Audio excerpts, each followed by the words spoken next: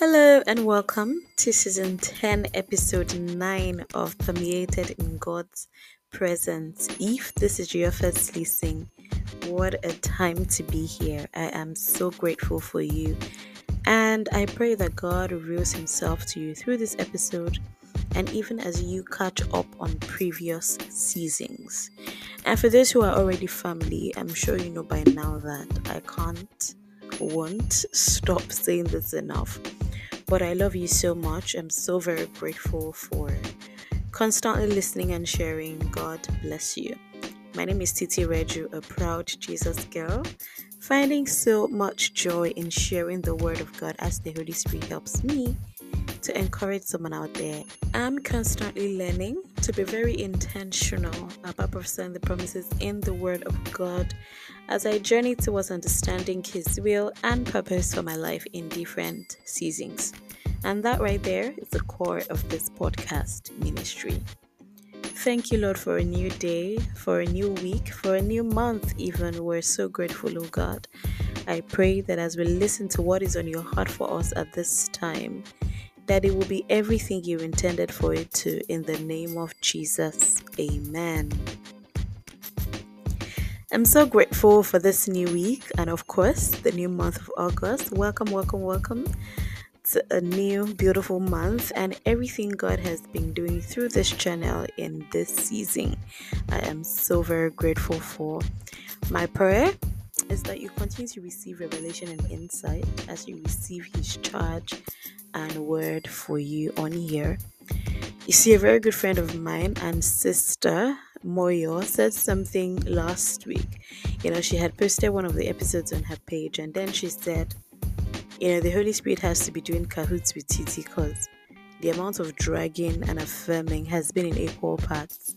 And I remember laughing, but being so certain that there really was no better place or way, rather, to have described, what this season has been. I mean, from being dragged by the collar, literally, to a deep hug from God. It's how my beautiful Father works. And one thing you would always hear me say is, I listen back, right, to some of these episodes, and it can only be the Holy Spirit for real, because more often than not, it is so brand new to me as well. And all this just to say, God is working, okay? God is working in and through all of us, and the extent of His manifestation is the extent to which we allow ourselves to partner with Him, okay?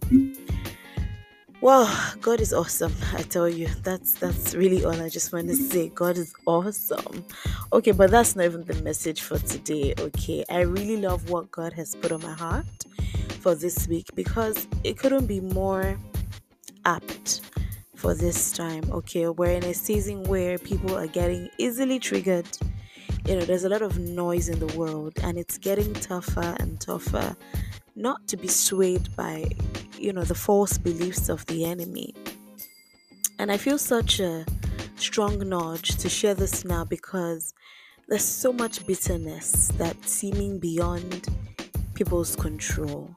If it's not FX today, it's fuel tomorrow. It's unbearable cogs and its impact on everyday people, the endless struggles for the basics, literally, and the list goes on and on and on. And I know a lot of times people want to be rational. They dismiss the spiritual, but that's also how the enemy works, because you are a reflection of your thoughts and mentality. Okay, so the longer you linger on the negative, the more you believe in a lie.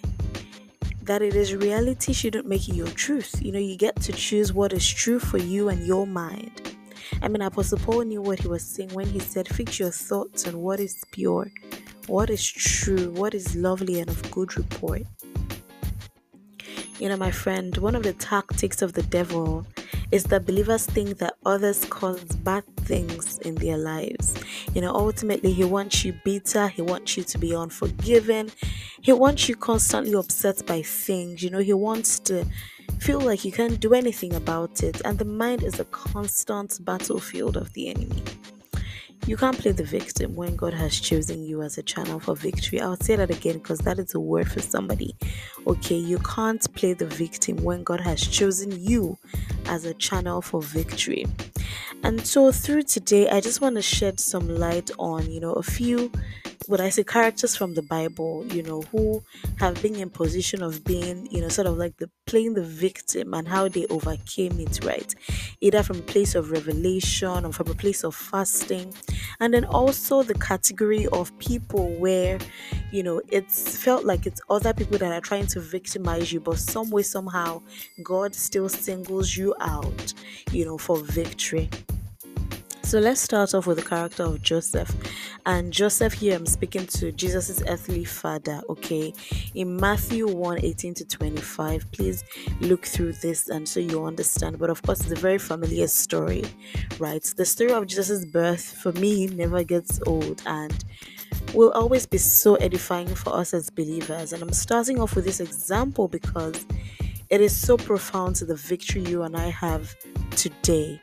And also, it tells a story of discerning the move of God.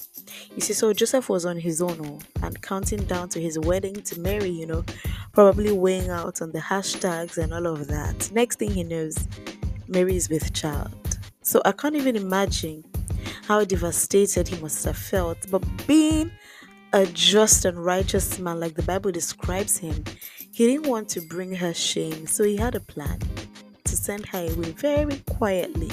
Right.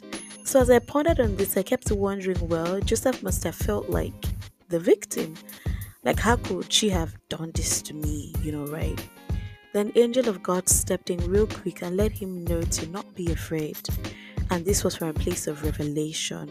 He said to him, you're not being victimized. Actually, you're about to be the father of the Messiah. I mean, this is me not putting it in verbatim, but just making sense of what the story says. And said to him, he'll save his people. So can you imagine what could have happened if Joseph walked away, or rather asked Mary to leave? How emotionally traumatic it would have been for Mary herself, and how victimized she may have felt in that time. But God needed Joseph in this story because it is a reminder of how he never stops partnering with us in our path to victory. And I think that's one thing that I want to I pray it sticks with you right now, right? Because God would never stop partnering with us on that path to victory. And that is the revelation that I got from studying Joseph and Mary in a place of, perishing that victim mentality. God sees the bigger picture when we do not. But how sensitive are you to his partnership? If we don't know how to partner with him, we won't know how to obey his voice when he speaks to us. Okay? I also want to speak to the character of Gideon. He's also somebody that I really love his story from Judges 6, right? God is really intentional, I tell you. He really is.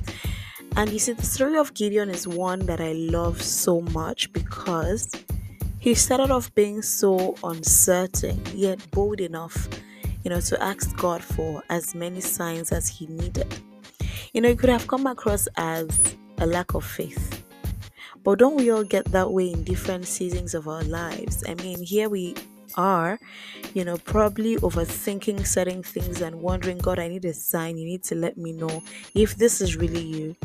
So here was Gideon having experienced, oppression time and time again. So I can imagine how fragile his heart was and how he had learned to disguise. I mean, all while being so protective of what they had left, and that explains why he was beating wheat in the wine press instead of the threshing floor, because they had to hide from the Midianites. Okay. Then the angel of God came to him again. I really love these angelic visitations, and I believe that is one way that God can help you overcome that victim mentality. So I pray that yours is received soon enough in Jesus' name. Amen. So yes, the angel came to him and said, brave man, God is with you. His first response sounded like, oh, please, don't tell me that. I mean, if God is with me, why is all of this happening? Where are all the wondrous things that our forefathers spoke about? He gave us liberty only to abandon us. For everyone in Nigeria right now, if you're Nigerian, it must sound really familiar. I mean, we are constantly asking what's going on, who did we offend, is God in the midst of all of these? And like Gideon, we stay operating with that victim mentality that could seem justifiable, right? I mean, it's a reflection of our reality, but if there's one thing I know about God, He's not fazed by our reality because He's in it too. He wants to let you know that in the midst of all these, I have called you. You're a channel to victory. He said to Gideon, have I not sent you? Go and save Israel. So God is saying to someone, save the situation, don't play the victim. And this doesn't have to be about signing up for the military or getting into a political office. It is about how you shine your light in the dark times, how you refuse to be like the world, knowing fully well you are not of the world. It is beaming with hope in a way that, others around you begin to wonder, are we not in this reality together? It is how you change the narrative and not proclaim with your mouth the negative. So can I tell you the truth? Your perspective is such a profound part of harnessing the fullness of all that God has created you to be. So you possibly can't attempt to blur that vision with limitations. You see, Gideon couldn't see what God saw, and it's why he stayed playing the victim, asking, but how can I? I mean, I'm not even from the most elite family. I'm even the youngest. How qualified can I possibly be? But I've come to say to someone today, I need you to see you the way God sees you. I also want to speak to the character of Esther. Look, I love Esther. Can we also just take a moment to draw lessons from Esther, because it's how we get to learn how she had, powerfully perished that victim mentality. Because a lot of us are already in the position to victory, but we can't see it. A decree was passed to kill all the Jews at the time. But here was Esther. She was queen in the palace. And then she heard this, and then she played the victim at first. And she's like, oh, you can't step into the king's presence without being sent for. And in my case, I haven't even been asked to come to his presence in the last 30 days. But like Mordecai, I sense God wanting to shake someone up today, saying you have been created for such a time as this. Arise and be the channel to victory.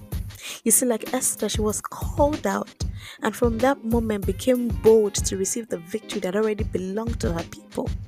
It's so typical of us as humans to make all the excuses. But excuses, I've realized, do not make the difference we want to see. So Esther engaged in a fast, and that's how she overcame the victim mentality. In fact, the boldness came so strong on her that she said, look, I don't even know what to expect when I head, before the king uncalled for. But she said to herself, and the mentality she had was such that even if I perish, it's from a place of desired victory for my people. So what is God calling you out on right about now? What is that thing that you stay sulking about, but God is saying that is not what I have asked you to do? You are called to so much more. You would save or salvage this situation with the power that I have put on the inside of you. Now, on the flip side, it's one thing to play the victim by your own self, right? And it's another to be victimized by others. You see, the great news is when you are called to vindicate, even when people try to victimize you, God will still single you out for his victory story. So quickly, let's shed some light on the life of David and Joseph, okay? God has said to Samuel, go to the house of Jesse and anoint one of his sons, for I have chosen him to be king. We all know how the story goes, right? None of the sons in the house at the time was who God had chosen. And Samuel had to ask, are these all your sons? I don't know who needs to hear this, but God is bringing you into the light like he did David. Your name will be demanded at tables where you are not seated. As a matter of fact, those on the table will not even sit until you arrive, simply because you operate from a place of victory. So here was David in the field, tending to the sheep, being the shepherd. And so it must have felt like the most mundane task to have been involved in at that moment. But that was God's preparation for victory. Okay, so David arrived, and it was clear what God had purposed for him all along. I mean, imagine if David was playing the victim when he came face to face with Goliath and thought, he's so big. Here I am. What do I even have in my hands? Just a stone. Look, there's so much that God wants to do with you and I. But we just need to perish that victim mentality, whatever it might come across as. Let it go. Let it go. So let's not even get started with the life of Joseph. Now I'm speaking to Joseph, the one whom his brothers betrayed. Right, from being betrayed and sold to slavery by his brothers, to being accused by Potiphar's wife, thrown into prison, forgotten in prison, but all the while he was on the path to victory. Imagine if he let the victim mentality get in his way. For a lot of you, God is saying right now, do not terminate the victory ahead of you by playing the victim. There are times we find ourselves in seasons and situations that, feel uncomfortable, don't feel deserving. But have you paused to ask God, what will you have me do in all of these? The victim mentality is so convenient, but it's not who you are called to be. Christ himself was victimized for you and I. So how dare we not walk in the victory he already obtained? I want to let you know that it will not always feel perfect. Situations will not always seem like how you want them to look or imagine. But I just want to pray and encourage you right about now that God opens your eyes, your heart, and your mind, that in this season, you really search your heart and you let go of every form of victim mentality, every sense of entitlement, everything that may seem as bondage whatsoever in the mind that is not letting you think and see you the way God sees you. I pray that you find liberty right about now, that you see God step right into every single situation that concerns you, and you see how he turns everything around in your favor, because what may not look like it now, what may be so hectic and so tiring and feel so gruesome right now, soon enough you will just see what God is about to do and what he had been doing all along, because you are set up for victory. You are not a victim. And I pray that you are set free from everything that holds you back right about now, in the name of Jesus. Amen. Thank you so much for listening. It has been so beautiful sharing the heart of our Father with you on the podcast. If you missed any of the previous episodes and seasons, I would love for you to take some time to listen, and I pray that God reaches your heart anew in that moment. Please continue to share with your loved ones and encourage someone out there with the word. God bless you and remain in his presence. Have a beautiful, beautiful, beautiful month of August. Thank you and bye.